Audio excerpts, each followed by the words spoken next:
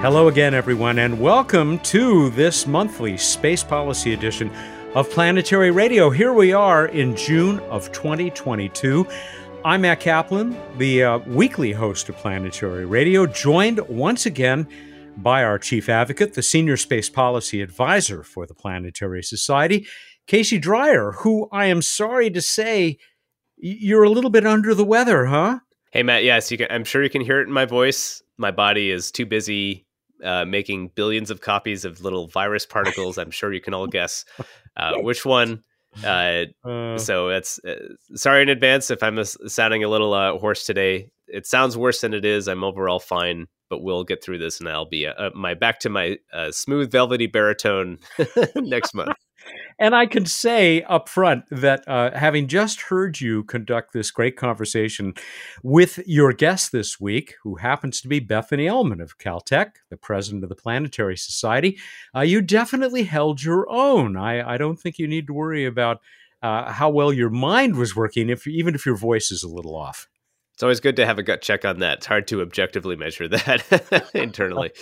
Well, it won't help Casey get over the virus, but it certainly will make us all feel better if those of you listening to this who are not yet members of the Planetary Society, it's kind of like, clapping your hands for Tinkerbell. This is our equivalent to that. Go to planetary.org/join. And Casey will, I'm sure, just make a miraculous recovery in the time that we're talking here when you become a member of the Planetary Society and a part of everything that we do. No pressure or anything.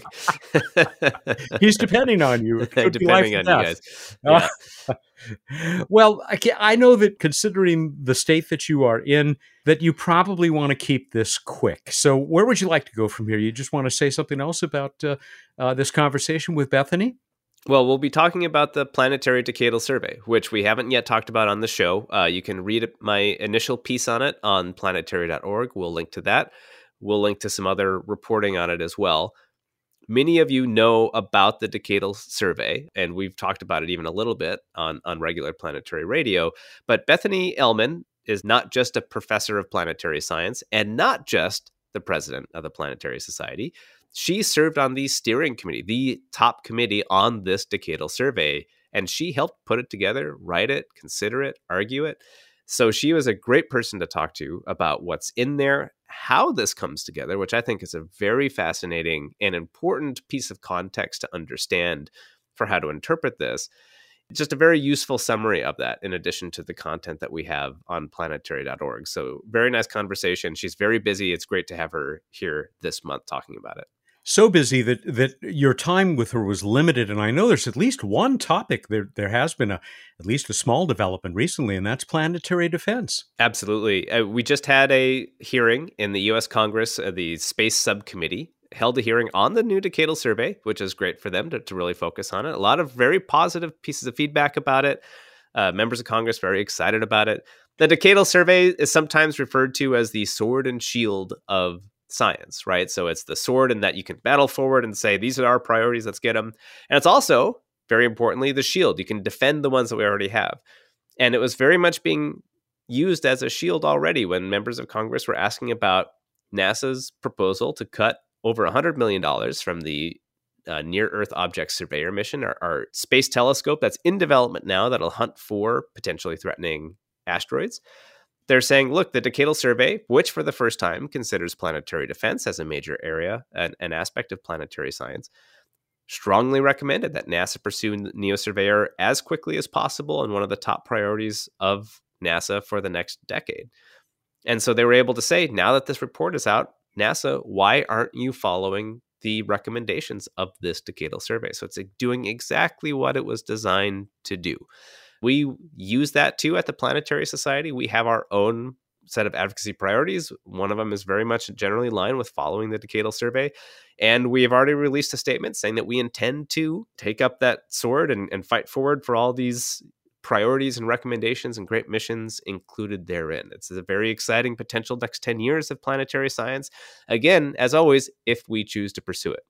And that's one of the big keys for us in the next 10 years is getting you, your colleagues, your friends, and other space advocates around the world to work together to support these recommendations so we can discover the moons of Uranus, to land on Enceladus, to go to Titan, to go to Mars, to go back to Mars.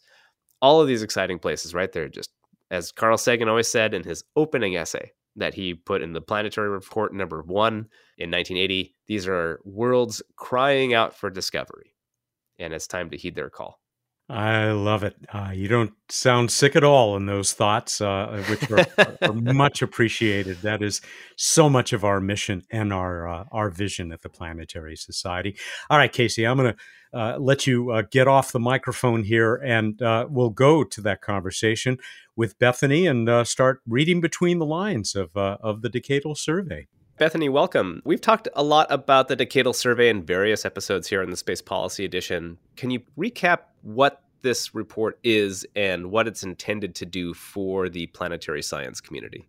Hi, Casey. Yeah, sure. Once every 10 years, NASA and the National Science Foundation request that the national academies, the National Academy of Science, Engineering, and Medicine, conduct a survey of planetary science. And it comes with some very specific guidance of areas to investigate and come with recommendations as to what the program should look like in the next decade. And then the National Academies convenes the broader scientific community to participate in this effort and to give NASA and NSF the advice that they have requested. This happens for every NASA science division, astrophysics, earth science, microgravity, and others. So planetary science is the big one, and this is only the third planetary science decadal survey ever put together.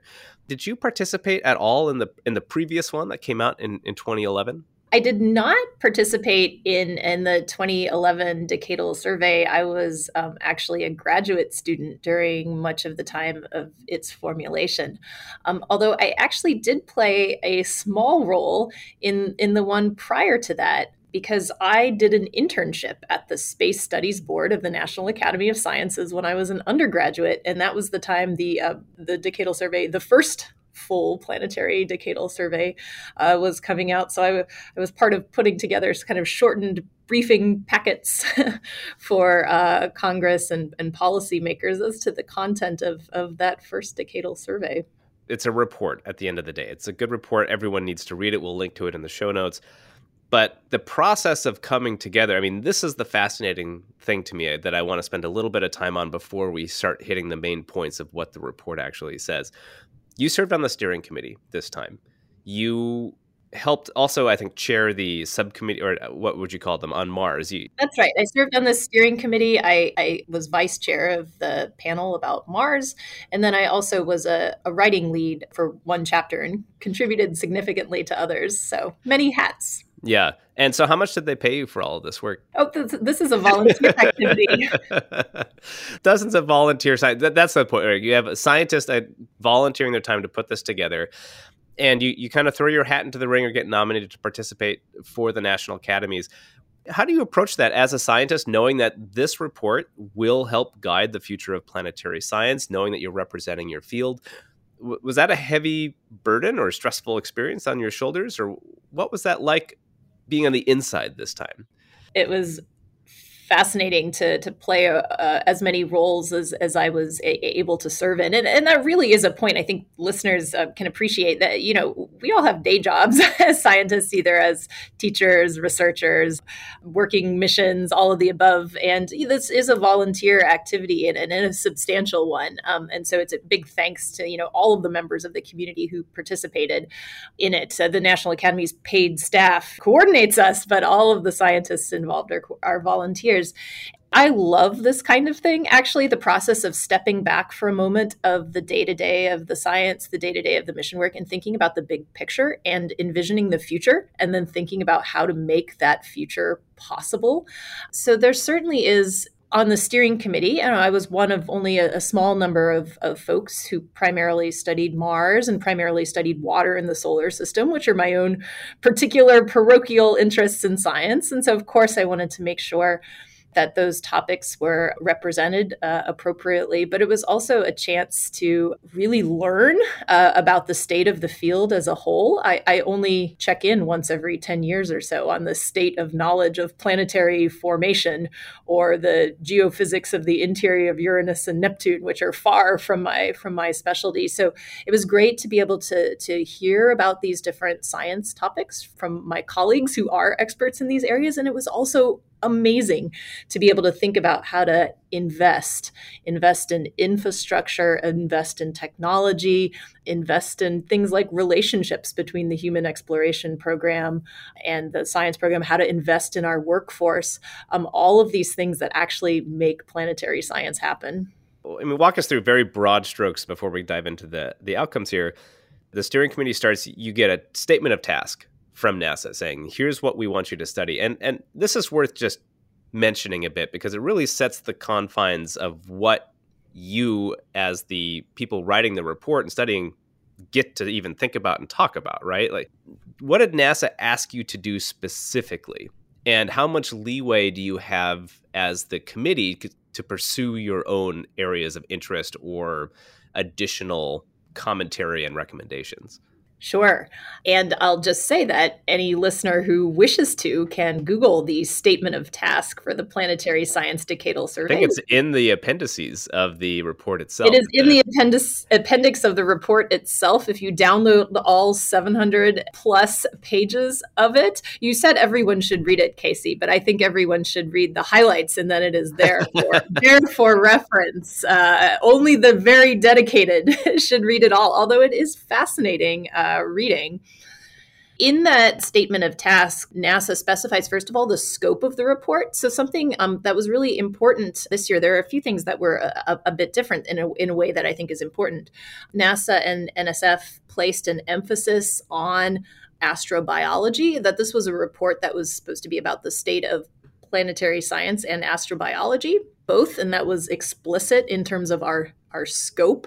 Something that was also explicit is that we were asked to consider how human exploration and science activities can and should interrelate with each other. And there's some very specific verbiage on how we were directed to consider that question. And we were also directed things not to consider. We were told, please provide us a list of your mission priorities.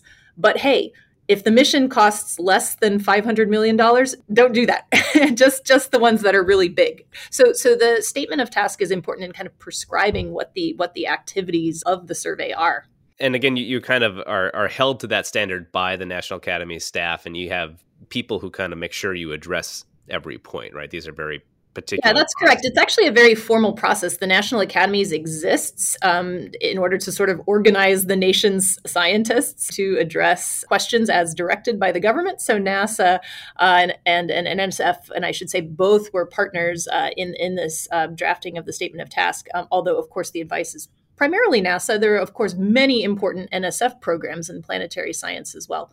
They tell the National Academies what they want us to study, and then the National Academies, convenes the nation's scientists and makes sure that the ultimate report is responsive to every aspect of what NASA addressed and does not cover things that were deemed outside of the scope. To me, that's the key takeaway here. I mean, NASA is actually directed now by legislation to request decadal surveys every 10 years, but it's NASA making the request. So you're almost serving NASA's kind of the customer here to the National Academies. So this is providing a service to NASA and then also to the broader community. Let's start talking about this then. I want to start not with the missions. I think a lot of people have heard the top line with the missions, but I want to start with the questions and the ways in which this report differed from prior planetary decadal surveys in that it really structured around 12, or is it technically 13 major questions that fall into three areas. And I'll just list them real quick: origins, worlds and processes, and life and habitability. And I always forget the exoplanetary stuff. Is that a bonus 13th question, or is that that's basically it? That's a bonus 12th question. Yes. 12th question. Okay. Let me actually check that that's true, Casey. Let me fact check myself here, because everything kind of got, how it went through different. Yeah. Okay. I was correct. Yeah. It is a bonus 12th question. So the statement stands. Yes. It's a 12th question, but it was a cross-cutting among all three of those. That's where I was getting my head mixing up. And this is what I found really interesting. And I think this is the way that I like to frame the decadal survey when talking about it, because I think it's so easy to focus on missions as these, because they're tangible things and they're exciting and we all want them to happen. But at the end of the day, we're putting this report together because here are the things we want to know about. We want to understand what the questions are that we even are trying to have missions to solve, right? I want to hear you talk about the process of defining these questions. How do you even start with something as broad as planetary science or solar system exploration? Where do you even begin to understand what to ask? Yeah, well, I think the title of the report, Origins, Worlds, and Life, OWL, for short. So really encompasses what it is we want to know as planetary scientists and astrobiologists. We want to know, how did the solar system and how did life come to be? Worlds and processes. How do these processes work on planets other than Earth? And of course, then the big question, is there life? Was there life? Were there habitats for life? So it really organizes into these fundamental questions actually quite nicely. And as you mentioned, it is actually unique. This was the first of the 3 planetary science surveys to be organized by question rather than by destination. I actually think that this is crucial and is one of the things that makes this report as strong as it was, because it allows people to resist the opportunity to parochially sort of fight for destinations and step back, first of all, to the bigger picture of why is it we're doing this and what is it we want to know and how do we figure out this thing, not just on one destination, but on many destinations. And so this was something that actually came as direction from NASA to the Decadal Survey to please organize the report around these questions. It was something that NASA had worked with the community in advance. So each of the destinations, Mars, Venus, outer planets, small bodies, etc., has what's called an AG, an analysis group. That is a group that regularly meets of scientists. So these analysis groups for each of the destinations had been asked, hey, talk among yourselves, suggest to us what the questions were. So there was this body of knowledge that fed into the Decadal Survey as to what the questions should be.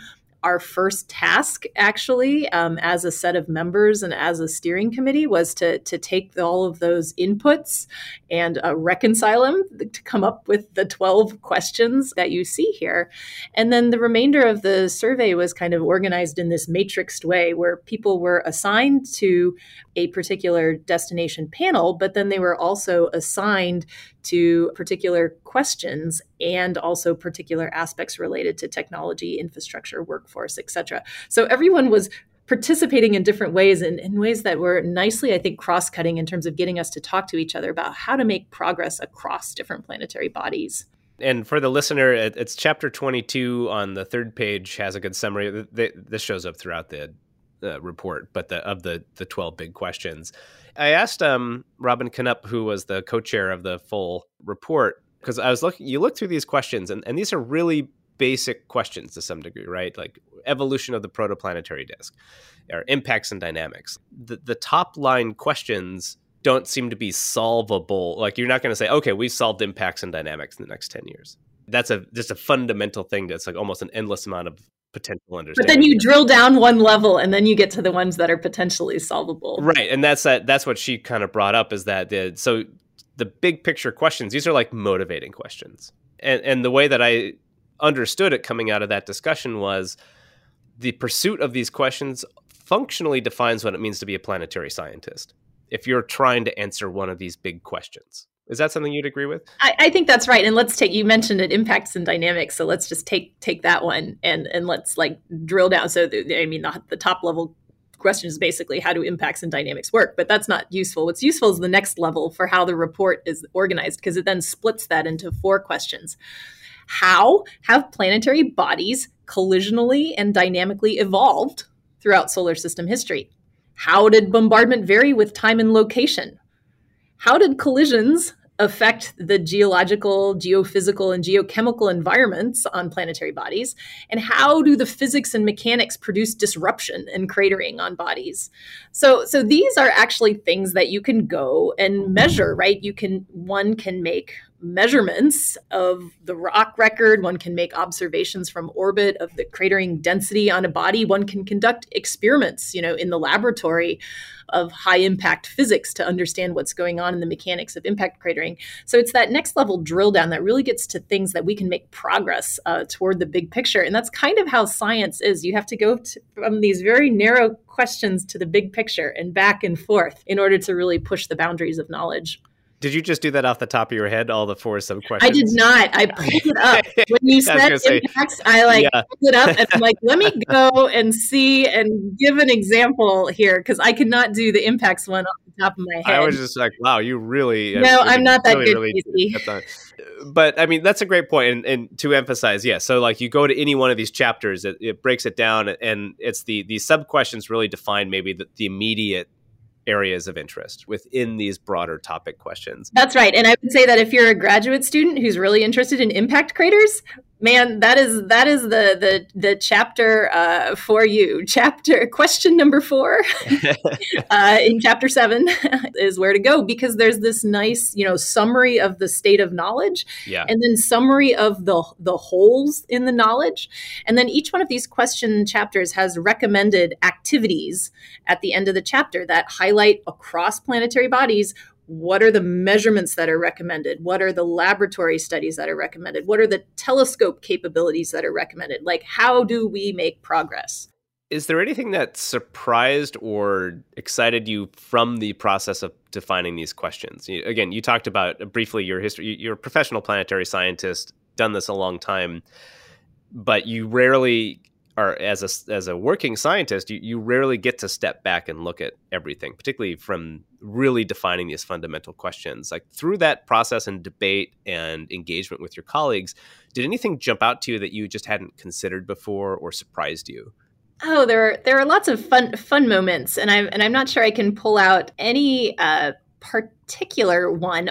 I would say that in some of the things that I worked on, I enjoyed taking a deeper dive into the state of knowledge on other planetary bodies where I had maybe considered the question for Mars and maybe a little bit for Earth, but I didn't know the details of how it had been considered for the subsurface of Enceladus. So questions about what controls the energy available for life. I think about that a lot for Mars in terms of thinking about, well, if the organism's not photosynthesizing at the surface, what kind of energy exists from chemical reactions in the subsurface? It's a very similar set of questions for Enceladus and Europa, but you have to make very different assumptions as to what controls the energy availability. So it was fun to kind of flip your brain back and forth and think about how would things apply in another planetary body. I also just have to say, I do not study gas giant or ice giant planets, but I did enjoy hearing from my colleagues the state of knowledge of Uranus and Neptune and what was known about each and why they were different. I feel like I learned a lot. Was that almost surprising by how much we didn't know? The report is recommending a new mission to Uranus, and it was kind of co-equal with Neptune as a scientific importance, with the argument being that these are understudied planets. Was that something that kind of popped out very early on when you're taking these questions to say, and then again, I would also emphasize that the state of knowledge is just really valuable to read through and say, here's what we know and what we've learned about all these places. Is that a way that you use, in a sense, like the comparative levels of knowledge as a way to help prioritize your recommendations coming out for types of missions? Or how did that fall out? Because you have these 12 questions. How do you prioritize which answering ones over others? Because that's kind of what you have to do at the end of the day by recommending a set of missions, 1, 2, and whatever. Yeah, by recommending a set of missions to a set of destinations. This is where the dialogue comes in and the engagement of many other people in the survey. And I mean, it's over 100 scientists, right, that participated in various aspects of just serving on this committee, to say nothing of the many hundreds of white papers that were submitted by others in the community that were read by everyone who actually served on the panels and chapter writing groups. In some cases, a lack of knowledge meant man, we have to go collect that data. In other cases, it was a circumstance where we knew something, but perhaps it was confusing, or it made much clearer what the next more sophisticated question was. So it's sort of, I think one of the reasons that Uranus and Neptune are such high priorities is, as you say, we understand so little about this type of planet. And yet in exoplanet data, we see many more Uranus and Neptune-like planets out there. We have some ideas, but we also understand relatively little about why Uranus and Neptune are so different from each other in terms of heat flow, in terms of tilt on axis. There are some ideas, but they need testing. And that was one of the reasons for prioritizing Uranus as after Mars sample return as the next flagship start. Casey will be right back with Bethany Ehlmann, but let's first take a minute with Q, otherwise known as actor John de Lancie. Star Trek has always represented the hope for a better future. I don't think you can have that without pushing boundaries. And in the case of space, that is all that we're doing, is pushing those boundaries and finding out more, always finding out more. And I think it's really important as a human being, as a society, to be able to do something like that. And this is where we do it. 200, 300 years ago, we did it on sailing ships across the ocean. Space is important to me because it's kind of a metaphor for risk-taking, tremendous rewards, possible rewards, being more expansive in one's thinking and opening oneself up to the infinite possibilities. Probably the biggest thing that differentiates Star Trek from almost everything else is the community in which you enter. Well, the Planetary Society is that type of a community. If you share, like me, the need to expand into infinite possibilities, as my character does in Star Trek, and as I have said to Picard on more than one occasion, then certainly joining the Planetary Society is a good way to go. Join the Planetary Society. I want to talk a little more about this prioritization aspect, because I was, again, thinking through this, how hard of a job this must have been, not just to form consensus, but even to evaluate. In a sense, you're being asked or tasked or both to say, what's the value of something unknown? The scientific return from going to Uranus, how does that measure compared to the scientific return from landing on Enceladus, which was the second ranked flagship mission choice? How do you evaluate something that's fundamentally unknown? How do you say the value of the unknown return from Uranus is going to be greater than the value of the unknown return from Enceladus in a situation? Or is that too crass of a way to think of it? There's a few more aspects of nuance in there. Please, because everything that ended up as a priority mission is, of course, something that the survey deemed valuable, right? Mm-hmm. In a world of limited resource, if we had, infinite amounts of money, or not even infinite, just, double, we would do them both, right? And so it's in a world of limited resources. What is the best choice you can make for the near term? Now, a decade is a long time, but actually in the grand scope of hundreds of years of scientific history, it's actually pretty near term. And so one of the reasons, for example, of prioritizing Uranus over Enceladus orbital lander as a sort of a second choice, part of that had to do with the high importance of ice giants, both in our solar system and beyond, and our relatively high level of ignorance. Enceladus is, of course, incredibly interesting as an astrobiology target, as a kind of a mystery of tidal forcing in terms of why it's able to sustain an ocean. The physics of that are not fully solved. Prioritizing it second actually gives a bit more time to develop in situ instruments, and actually also has the benefit of the fact that for a launch much later in the decade, then the mission would be accessing Enceladus when the South Pole, with those beautiful tiger stripes that are emitting plumes into space of the ocean, that is actually in shadow now, and for the next more than 10 years. I forget exactly where we are in the solar cycle at Saturn, but that most interesting area is not actually illuminated for our spacecraft instruments to see for multiple years. And you can fact check and insert something later, but maybe it's for 17 years, I think is the cycle. there is a practical aspect to the prioritization as well, so that Enceladus Orbilander can go when that critical south polar region is illuminated. And that's one of the reasons that Uranus came out of the top over a Neptune mission, right? Because the orbital efficiencies of getting to one over the other just kind of favored Uranus. Yeah, the orbital efficiencies of getting to Uranus are more straightforward than getting to Neptune over this decade. We've hit on a few things, but let's just kind of tick through some of the major takeaways. We breezed by this, but let's not. Mars sample return. That was the clear, very top. If I'm reading this, that's the very top recommendation, is to complete the Mars sample return campaign.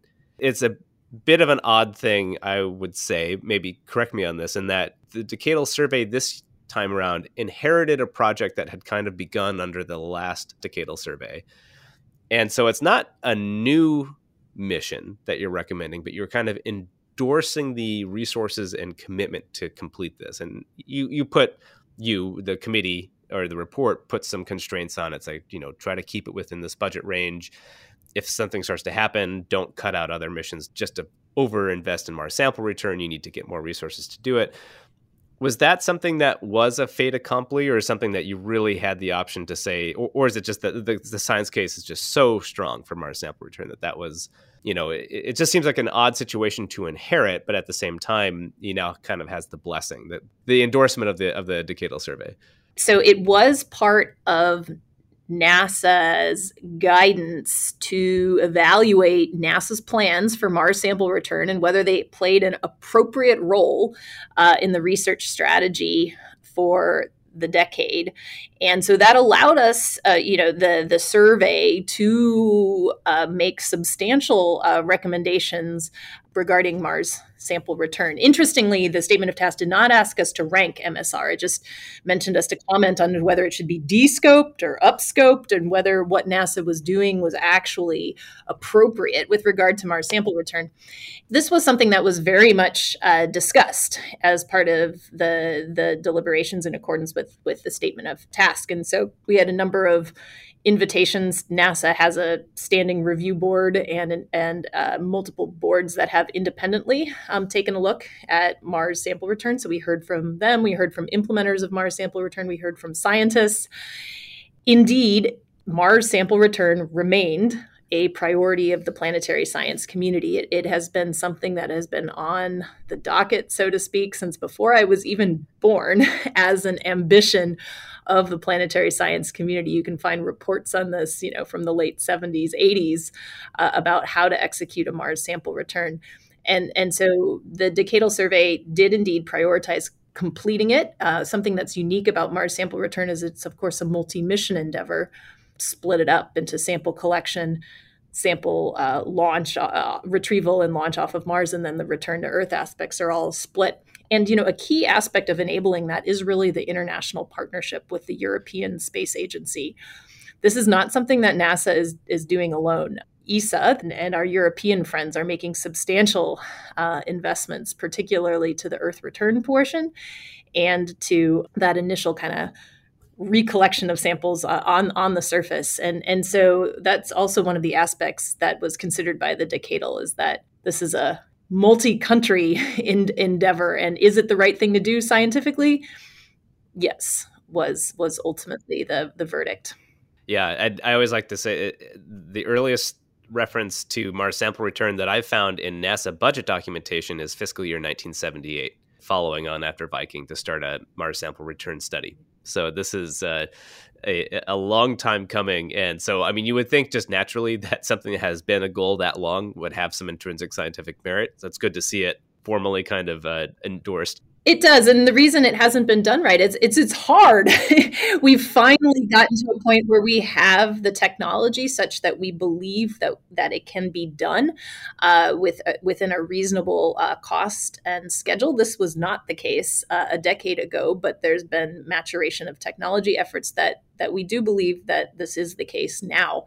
And so sample return is one of these things that it's not a once in a decade investment. It's like once in a half century type level of investment. Because if you think about, by analogy to the Apollo samples, those came back long ago, but they are the gift that keeps on giving in terms of discoveries as we develop new techniques on Earth to analyze those samples. And the same will be true of the samples collected from Jezero crater and its surroundings on Mars.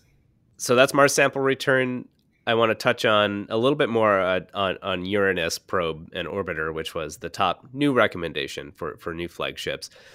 To you, what was some of the most compelling reasons to go to Uranus? What made it really rise to the top from your perspective?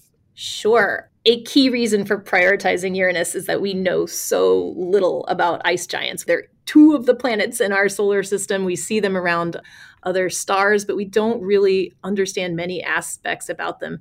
Uranus has its extreme axial tilt. It has relatively low internal energy and heat flow, though, relative to Neptune. It has a complex magnetic field, and it has really interesting satellites, some of which have geological activity that maybe is recent. So a question is, do some of its moons have interior oceans, kind of like Europa or Enceladus? There are many things we don't know, and these are some of the questions about interiors and atmospheres, like what are the compositions of these ice giants? How are their magnetic fields formed? And then how do their satellites come to be that are super important? So we mentioned Uranus probe and orbiter, and a lot of good reasons to go there. What we've seen and written about already on planetary.org. And then we also just briefly mentioned the Enceladus Orbilander, which is a kind of a cool concept I didn't even know about, which was an orbiter that would then land itself on Enceladus. But let's move on. Everything really focuses on flagships because, I mean, it's in the name. They're very exciting, big missions. Talk a little bit about these mid-sized New Frontiers class missions. It's a bit of a different process for these. The Decadal Survey recommends, how would you characterize this? Not necessarily destinations, but mission types, right? Like a concept mission that then people can pitch or try to achieve through their own detailed concepts. But how do you put together a list of types of missions, and how do you prioritize those? Was that a different process than thinking about flagships, or was that kind of, again, looking at the science questions, where do we need to go, what's possible? In the context of New Frontiers missions, they are medium class missions in the parlance of the Decadal Survey, but they require substantial investment from each NASA center. And so actually the first question that the Decadal Survey dealt with was the question of, should these medium class, let's talk in round numbers for a moment, $1.5 billion missions continue to be prioritized by the Decadal Survey as in the past, or would it actually benefit the community more to do this in terms of just a strictly open competition, as was done with the Discovery missions, which are, about $500 million to $1 billion missions, the small, which are still not that small. We considered this question. There's benefits to competition because it allows perhaps more creativity from the community. Perhaps it allows a greater responsiveness to discoveries that might take place, between the Decadal Survey being written and NASA asking for concepts. But we ultimately decided that these are significant resource investments. And so having a broader body of scientists set what the objectives should be for the set of targets was actually appropriate. And we said that, hey, if NASA wanted to consider adding missions that weren't part of the Decadal Survey, that NASA should convene an appropriate body, a larger body of scientists to consider whether to add something rather than being it just strictly left to the whims of competition. Now, in that sense, though, still there were now approximately 24 New Frontiers candidates visiting bodies across the solar system, each with very different science, from rovers on the moon to landers on Venus to landing on Centaur asteroids to missions out to the Neptunian system. There were all kinds of things on the docket. And this is where the Decadal Survey had a process of going through the body panels. So at Mars, at Venus, at the Moon and Mercury, at giant planets, at ocean worlds, at small bodies. What were the priority missions? And so those panels internally came with some priorities, presented them to the steering committee. And then we actually also did an activity for costing and cost realism to figure out, does this mission actually fit in the medium box, or is it really a flagship? Yeah, there's a list of about, I think, 7 missions for the next New Frontiers, what's it called, 6th selection of the decadal survey that folks can look up in the report itself. All of them, again, really, including an Enceladus multiple flyby mission, right? So that could even leapfrog a potential Orbilander. You already said Discovery is the smaller mission class that the report doesn't comment on. That's more to be missions of opportunity. Right. I'll just say the only way we comment on it is a suggestion of how NASA set the cost cap, but not on the specific missions themselves. That's right. Though I guess after increasing the cost cap, you could then talk about them, right? Because they were up to 800 million as opposed to 500. So then that's no longer a $500 million mission, but 800 million. So you could have listed them all. Maybe too clever. I think that would have been against the spirit of the rules, because really the increase of the cost cap is actually it's maybe worth talking about a little bit. Discovery missions for a long time have been advertised as cost capped at 500 million, but there's some subtleties to that. That's cost capped phase A through D costs. That means from the moment you conceive of the mission until you have it integrated in 30 days after launch. Of course, the reality is that mission costs continue long after 30 days post-launch. And so some of the Discovery missions were really starting to push upward of 700 million, even toward $1 billion. So the taking the cost cap and saying, the cost cap applies to the entire mission end to end was really just a way of really kind of ensuring there's some transparency in there and that the accounting is clear to everyone, really. Mm-hmm. So include the whole operations. And then you've also recommended bumping up the cost cap for New Frontiers with some additional considerations on how to manage these types of long extended mission operations. I do want to touch on something that's an important new addition to the Decadal Survey this year this time around compared to last time, which is human spaceflight, which is, compared to 10 years ago, actively attempting to land humans on a moon, which is a source of interest for planetary scientists, notably. And, compared to 10 years ago, which was basically the space station, you didn't have a serious lunar program to consider. I was really surprised reading this chapter about how, for all of the talk of NASA's planning the Artemis program, how little direct input the scientific community has into it. So this is something that's you've really brought up as an important addition. What are some of the key takeaways from this recommendations for NASA to consider with Artemis, and how does that different than what's been happening so far in terms of how they're integrating science into human exploration at the moon? Probably the most important recommendation is the recommendation to make the effort and do the planning now so that science objectives are incorporated into human science objectives, and that human exploration of the solar system can benefit and address all of these outstanding science questions that we have. There are many reasons for doing human exploration, and not all of them are scientific, and that's okay. But if we are going to be making a national investment in human exploration, it is an enormous opportunity to make progress on some of the most pressing questions in our knowledge of planetary science and astrobiology, because you have to do things like build in mission requirements. If the astronauts landing on the moon are going to launch back off with 50 extra kilos of rock, that actually has to be built in early into the mission requirements so that the systems are designed to support that the volume, that the mass allocation exists, that the propulsion system is then appropriately sized, that the volume considerations are considered, that it's considered how the astronauts collect the samples and whether they need any handheld instruments to, triage, pick that rock, not that one. There's an element of just planning and cooperation that's needed for the human program to be able to accomplish high-level science, which I think is actually good for the human program too, because it helps sustain the reason. It adds to the body of reasons for why we are going. We are going to make discoveries. We are going to advance, knowledge of all humanity. And a really exciting complementary robotic mission recommended by the Decadal Survey too, Endurance A, with this wildly ambitious rover that would rove around collecting lunar samples for hundreds of kilometers, thousands of kilometers, then returning it to human astronauts on the surface to then bring back with them. There's really interesting ideas in terms of integrating these two programs in this kind of coordinated effort to explore on the surface.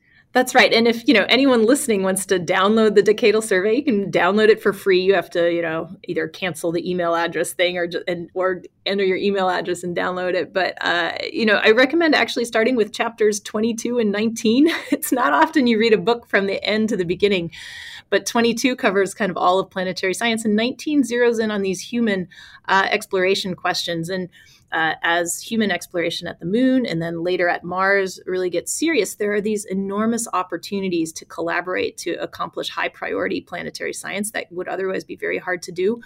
For a long time, sample return from the South Pole Aitken Basin, the oldest impact basin on the moon, has been a priority to understand its age, to understand its origins, to maybe pick up a piece of the moon's mantle that was excavated. All these things are priorities, but it's actually very hard if you only get to land in one spot and return samples to make sure you're getting all the right rocks. If you're able to rove to pick up samples and then deliver those samples somewhere that an astronaut can take them back, it is actually a highly efficient way to utilize the best of robotic exploration and the best of the heavy lift capability that a human mission brings. And similarly for Mars, as a kind of look ahead, there are a number of measurements, for example, of subsurface properties. Where is there ice? Where might there be solid rock landing pads that work well to take back off of again? All of these things are important and key measurements to be made from Mars orbit as well. So there's also some recommendations in there about an orbiter mapping mission for ice and subsurface properties, because there are these elements that allow really human exploration to just tremendously enhance what we do as planetary scientists. Not to mention Mars Life Explorer, which was the other medium class, roughly-ish, kind of go for it, look for life in the subsurface ice concept once Mars sample return is completed as well. So Mars gets this engagement on let's continue to have some sort of orbital presence, as you point out, looking for these subsurface minerals, ices, and then also we know enough, I think is basically what the Decadal Survey says. We know enough to make a real stab at if life is going to be somewhere, here's a good chance of where we could look. Yeah, that there is a reasonable argument to be made right now that we should go and learn about habitability and search for Martian life in some of the places that have been flagged as perhaps having recently held liquid water. Even if the answer is no, not there, we will find out something interesting about ice, climate, and recent habitats with water that is really illuminating for understanding Mars as a system. So having a life explorer focused on exploring these recent environments with water, solid or liquid, was prioritized as well among the kind of medium mission class. So Bethany, we're in the final minutes here. Looking forward, is this something you want to participate in again in 10 years looking at the Decadal Survey, or are you happy to sit on the outside and watch another group of scientists help craft the future of planetary science? It is something I would definitely not want to do annually as a very intense process. Maybe in 10 years. There are something this was all conducted during a global pandemic as well. So keep in mind, all of this was done and coordinated remotely over Zoom. So a huge kudos to the National Academy's staff and to the chairs of the survey, Phil Christensen at Arizona State and Robin Canup at Southwest Research, who just did an enormous job steering everyone in this difficult time and keeping everyone coordinated. But so many meetings. There were definitely weeks where, it was 20 hours online for Decadal Survey business. Cannot do that every year, but I would be delighted to have the opportunity to participate in the process 10 years from now. I think it's really an extraordinary moment to sit back, survey the field, survey the state of knowledge, and dream about what's next, and then figure out how to fit it into a practical vision. It's actually a lot of fun. Well, Professor Bethany Ehlmann, planetary scientist at California Institute of Technology, president of the Planetary Society, and also served on the steering committee of the recent Decadal Survey. Thanks so much for giving us some time today and walking us through the work you and your colleagues did on this great report. We will recommend all of our members continue to reach out and read it, and we are happy to cover it. And again, we released a statement. looking forward to supporting its recommendations in the next 10 years. So we got our work cut out for us. Great. Thank you, Casey. Chief Advocate and Senior Space Policy Advisor for the Planetary Society, Casey Dreyer, talking to, among other things, the president of the Planetary Society, Bethany Ehlmann, professor of planetary science at Caltech. And as you made clear, Casey, somebody who was right at the center on the steering committee of developing this brand new planetary science and astrobiology decadal survey that you and she went into in great depth and just fascinating observations. It's not an easy job. And there was so much I wished we could have talked about. In particular, how do you get 100 people to agree? And that's at the end of the day, I always find that it's almost the miracle of science. And this is, I think, that what ultimately always differentiates science from either commercial or particularly human space exploration, where you have a number of factors to consider in terms of prioritization, how you're doing stuff. But with science, you have some objective reality external to you and your preferences that helps forge consensus over time. Even though you have scientists who all have their preferred areas of study, their preferred areas of investment, what they find interesting, what they don't, if they can get together and they adhere to basic agreement to, this is what the real world is out there, they can use that to forge and to drive themselves into common agreement, right? This is why we have decadal surveys for science, but not for human spaceflight, not for other aspects of space exploration, because science drives it at the end of the day. And that's why I was so interested to hit on the questions first before the missions, right? Because that's almost the hardest thing, is understanding what your questions are, right? I mean, Douglas Adams wrote a whole book about this, basically, right? Like you can get it's a harder question to answer what the question is. 42, by the way. 42 is the answer, right? And so it's just an amazing process to go through. And on the Space Policy Edition, it's not so much the mission headlines, though, that's important. It's the process, right, that gets us to those. And at the end of the day, the decadal survey is very well respected, very effective, and we are almost certain to see at some level a mission to Uranus now because this recommendation came through. That doesn't mean it will happen, and that's what we need to be vigilant about, but the process is so respected, it's just broadly encouraged. And so it's a very impressive process. It's not easy. It takes a ton of time by volunteers who are doing that instead of doing their actual jobs. And it asks a lot of people. So it's a great report. And again, I do recommend reading it. As Bethany says, chapters 22 and 19 are the good two meaty chapters, I think. And then the rest of it is if you want to really dive into the meat and potatoes of planetary science.